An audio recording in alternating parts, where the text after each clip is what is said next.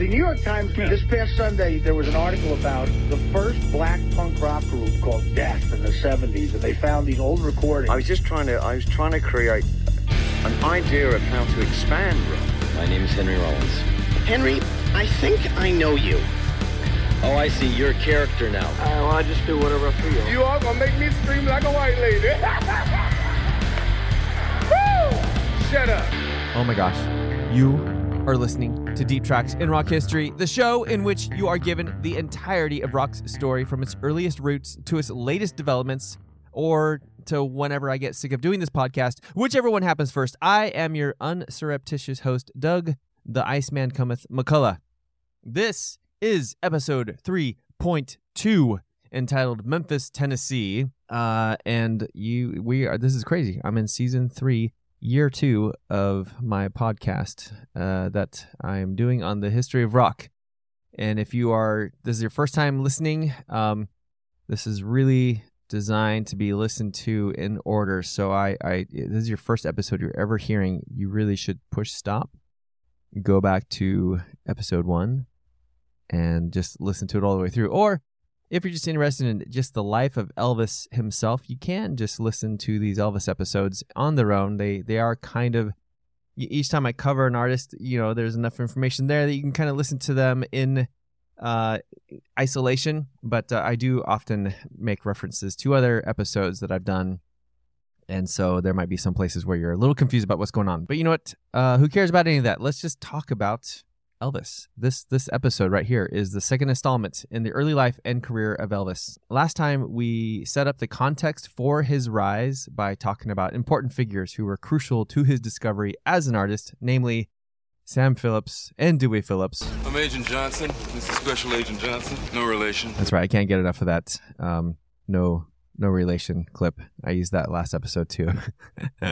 When we looked at the story of Elvis's birth and early childhood in Tupelo, Mississippi, we ended the episode with his family's move to Memphis, Tennessee, which also happens to be the title of this episode, which you might have thought like, oh, he's just naming it after the place that Elvis is known for getting his starts from. But it's actually also the name of a Chuck Berry song released in 1959. Distance information to give me Memphis, Tennessee. Thank you. And the song starts out sort of making you think it's about a guy trying to get in touch with his long-lost love, having been separated from her because of her mother getting in between them and breaking them apart. But as the lyrics story develops, you realize it's actually a little kid trying to get in touch with his former playmate who had moved to the other side of town. Anyway, the song, which is simply titled Memphis, Tennessee, would later be covered by not only Elvis himself, but also the Beatles, the Rolling Stones, the Hollies, and Tom Jones, plus many others.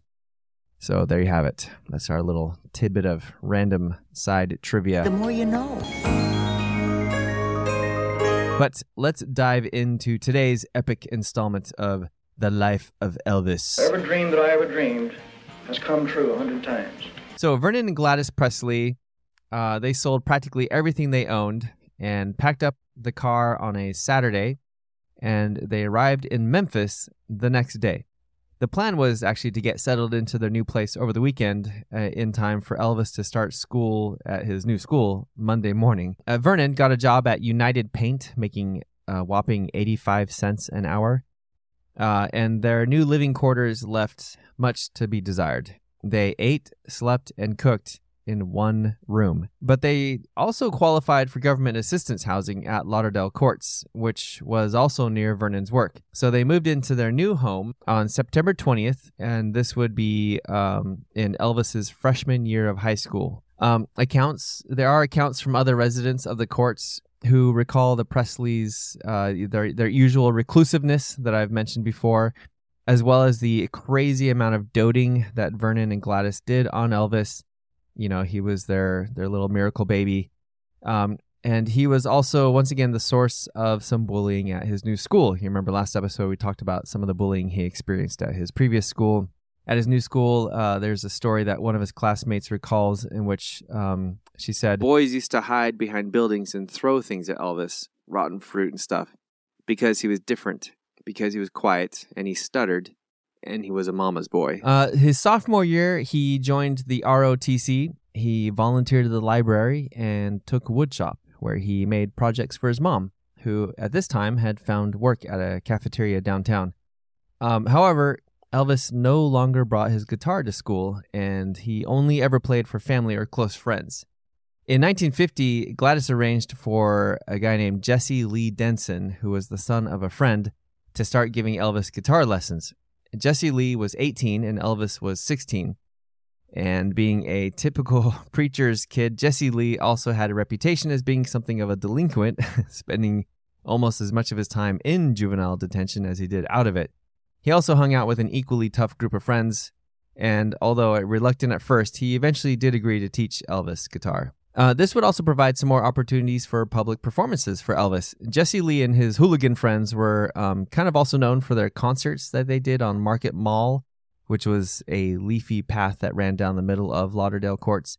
And Elvis would also have a couple of flames in 1950. The first was named Betty McMahon, whom he considered his first love and who broke up with him when she started dating some guy from Arkansas. The second of his sort of young loves he had in 1950 was Billy Wardlaw, who actually lived next door to Betty and who described Elvis as a great kisser. And in fact, the truth of the matter was Elvis felt much more comfortable hanging out with girls than he did with the guys. As his Aunt Lillian put it, he'd get out there at night with the girls and he just sang his head off. He was different with the girls.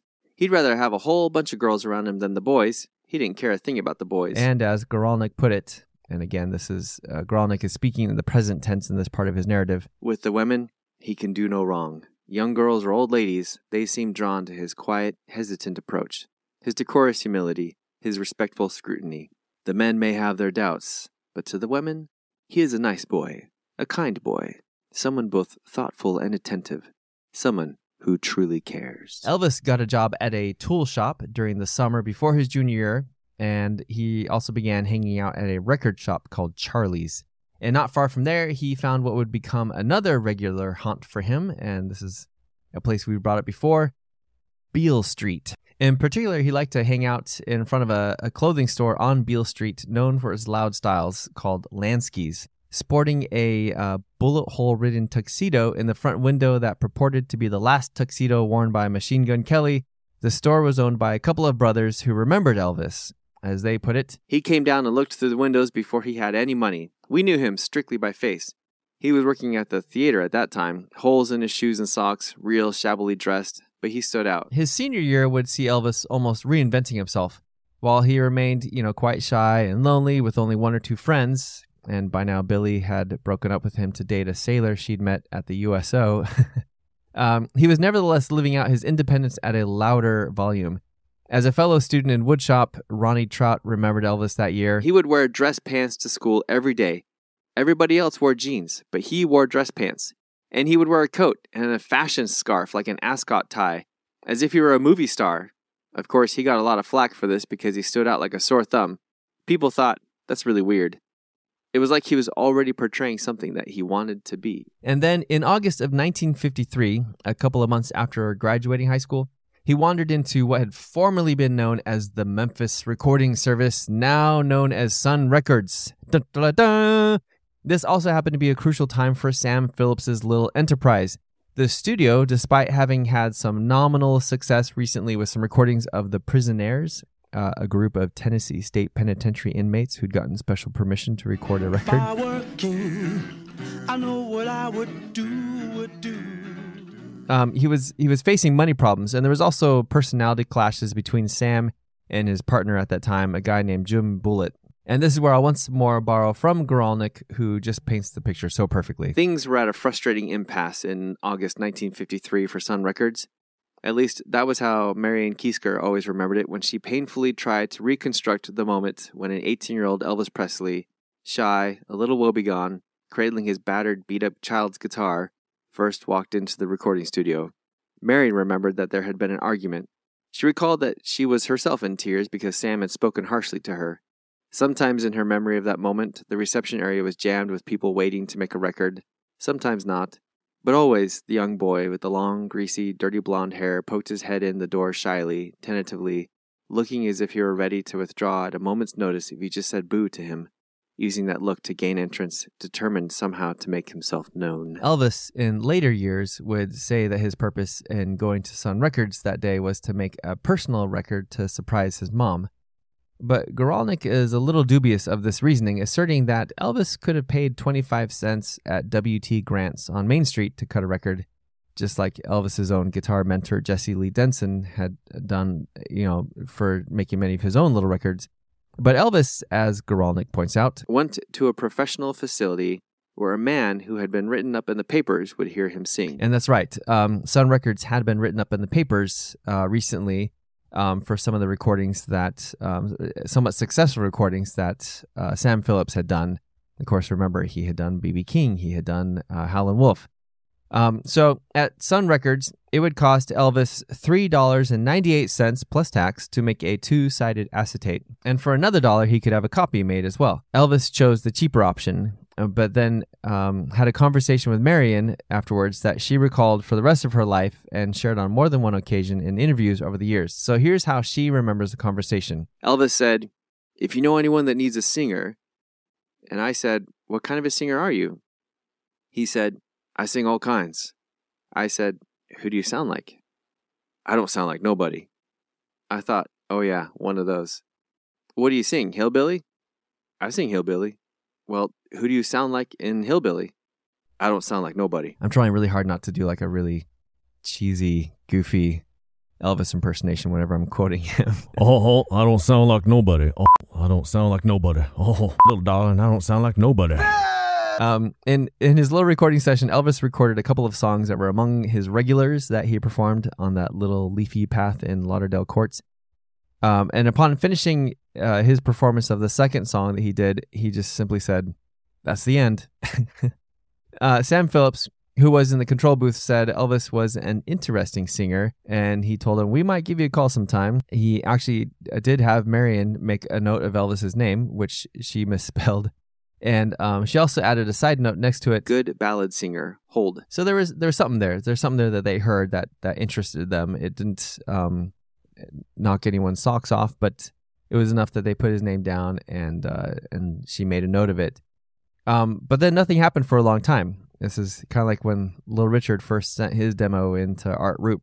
Just like that, Elvis would sit in limbo for months waiting. He frequently stopped by the studio to check in with Marion and ask if any of the groups that they recorded or represented, were looking for a singer. And Marion always sweetly replied, no. In January of 1954, Elvis went into the studio again to cut another little record, which likewise made no impression on the stern Sam Phillips sitting in the studio's control booth.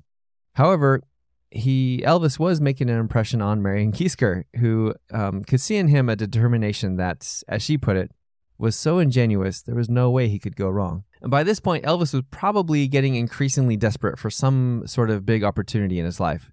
His dad, by now, had been out of work frequently over the past year or so because of a bad back, and the stress was visibly getting to Gladys, who had put on a considerable amount of weight during that time and had also started drinking quite heavily. Elvis continued working 5 days a week, trying to earn money to help with the family finances, telling employers and fellow employees alike that all he wanted to do was make enough money to buy his parents a house. Around this time, Elvis met and started dating a girl named Dixie Locke. She was still a junior in high school, and he was her date to her junior prom. Dixie would confide in her diary that she had found her one true love, but Dixie's parents felt very differently. All they could see was a boy with sideburns and long, greasy hair. Remember, this is the 1950s when long meant anything longer than a crew cut. Not to mention his odd style and clothes, all of which he purchased on Beale Street. And a white boy dressing like a black man was just the extra cherry on top of their disdain for and distrust of this kid dating their daughter. Conversely, Elvis's parents loved Dixie, and Dixie even came to see Gladys as a second mother. In order to help assuage Dixie's parents' side-eyeing of Elvis, he agreed to attend church with their family. He and Dixie would sit in the back of the chapel and stay just long enough to be noticed, and then when everyone's attention was on the Reverend delivering his sermon, they would sneak out the back door and they would head out to the, quote, colored church. Which, I don't know why, but this kind of reminds me of that Simpsons episode when they The Simpsons went to Dr. Hibbert's church instead of their usual church. The more boisterous house of worship. This is awesome. Black God rules. And this quote-unquote colored church is less than a mile away, where Reverend Brewster delivered his famously stirring sermons, and Queen C. Anderson and the Brewsteraires were the featured soloists. And as a side note, I love that name, Brewsteraires. It's like if I had a music group on my podcast called the McCullough-aires. Oh, that just gave me an idea. Deep tracks. Anyway, after soaking in as much as they dared, Elvis and Dixie would then sneak back into her parents' church just before the meeting ended and before anyone noticed that they were gone. In April of 1954, Elvis got a new job driving truck for Crown Electric. His dad's back was so bad at this point that Elvis was practically supporting the whole family all on his own. He still continued to audition here and there, trying to get a spot with a music group that was looking for a singer, and things with Dixie were getting more and more serious, and there was even talk of marriage. Then in June of 1954, just a week before Dixie was scheduled to leave for a 2-week vacation to Florida with her family, Elvis finally got the long-awaited call from Marion Kiesker. She called around noon and asked, "Can you be here by 3?" And whenever Elvis would recount this story in later years, he would say, "I was there by the time she hung up the phone." The reason for Marion's call was that Sam had come across an acetate from the same song publisher who'd actually first hooked him up with the Prisonaires. On it was, as Goralnik describes it, a plaintive lament called Without You, sung in a quavering voice that was undeniably amateurish, but there was something about it. It had a quality of yearning to it, and Phillips felt with the right voice, maybe it could be something. Its purity, its simplicity, above all, the very amateurishness of the performance put him in mind of the kid who had been stopping by. And remember, this amateurish sound was what Sam had been looking for in his black performers that he recorded. You know, the raw sound of someone filled with more passion than training. He was now bringing that same ear to a young white performer. So they worked on the song all afternoon, and it was not going well. Elvis was just not getting it right. Sam didn't give up, though. He tried other songs to see if any of them would fit Elvis' style better. He even let Elvis pick what songs he wanted to do, anything that evoked strong feelings from the young would-be musician. And Elvis wasn't much of a guitar player either, but as Sam put it, I didn't need any more damn virtuosos. He wanted something deeper than technique, something that was visceral. At the end of the session, which lasted over 3 hours, Elvis was exhausted but excited. It had been a slog, but the fact that he'd been kept there for that long and that Sam had worked with him that much, it meant that the man on the other side of the glass in that control booth heard something in the young 19-year-old kid. Being called back at all had been a success, right? A week later, Dixie left for Florida, and then the next day after that, in the afternoon, a young guitarist named Scotty Moore visited Sun Records. And this is where the story is about to get good. And this is also where we're going to end this episode. And with that cliffhanger, we'll pick up next episode with this Scotty Moore character and what he means for Elvis. So, don't miss it. And until then, my friends, you know what to do. Keep it deep. I learned very early in life that without a song, the day will never end. Without a song, a man ain't got a friend. Without a song, the road will never bend. Without a song. So I'll keep singing a song.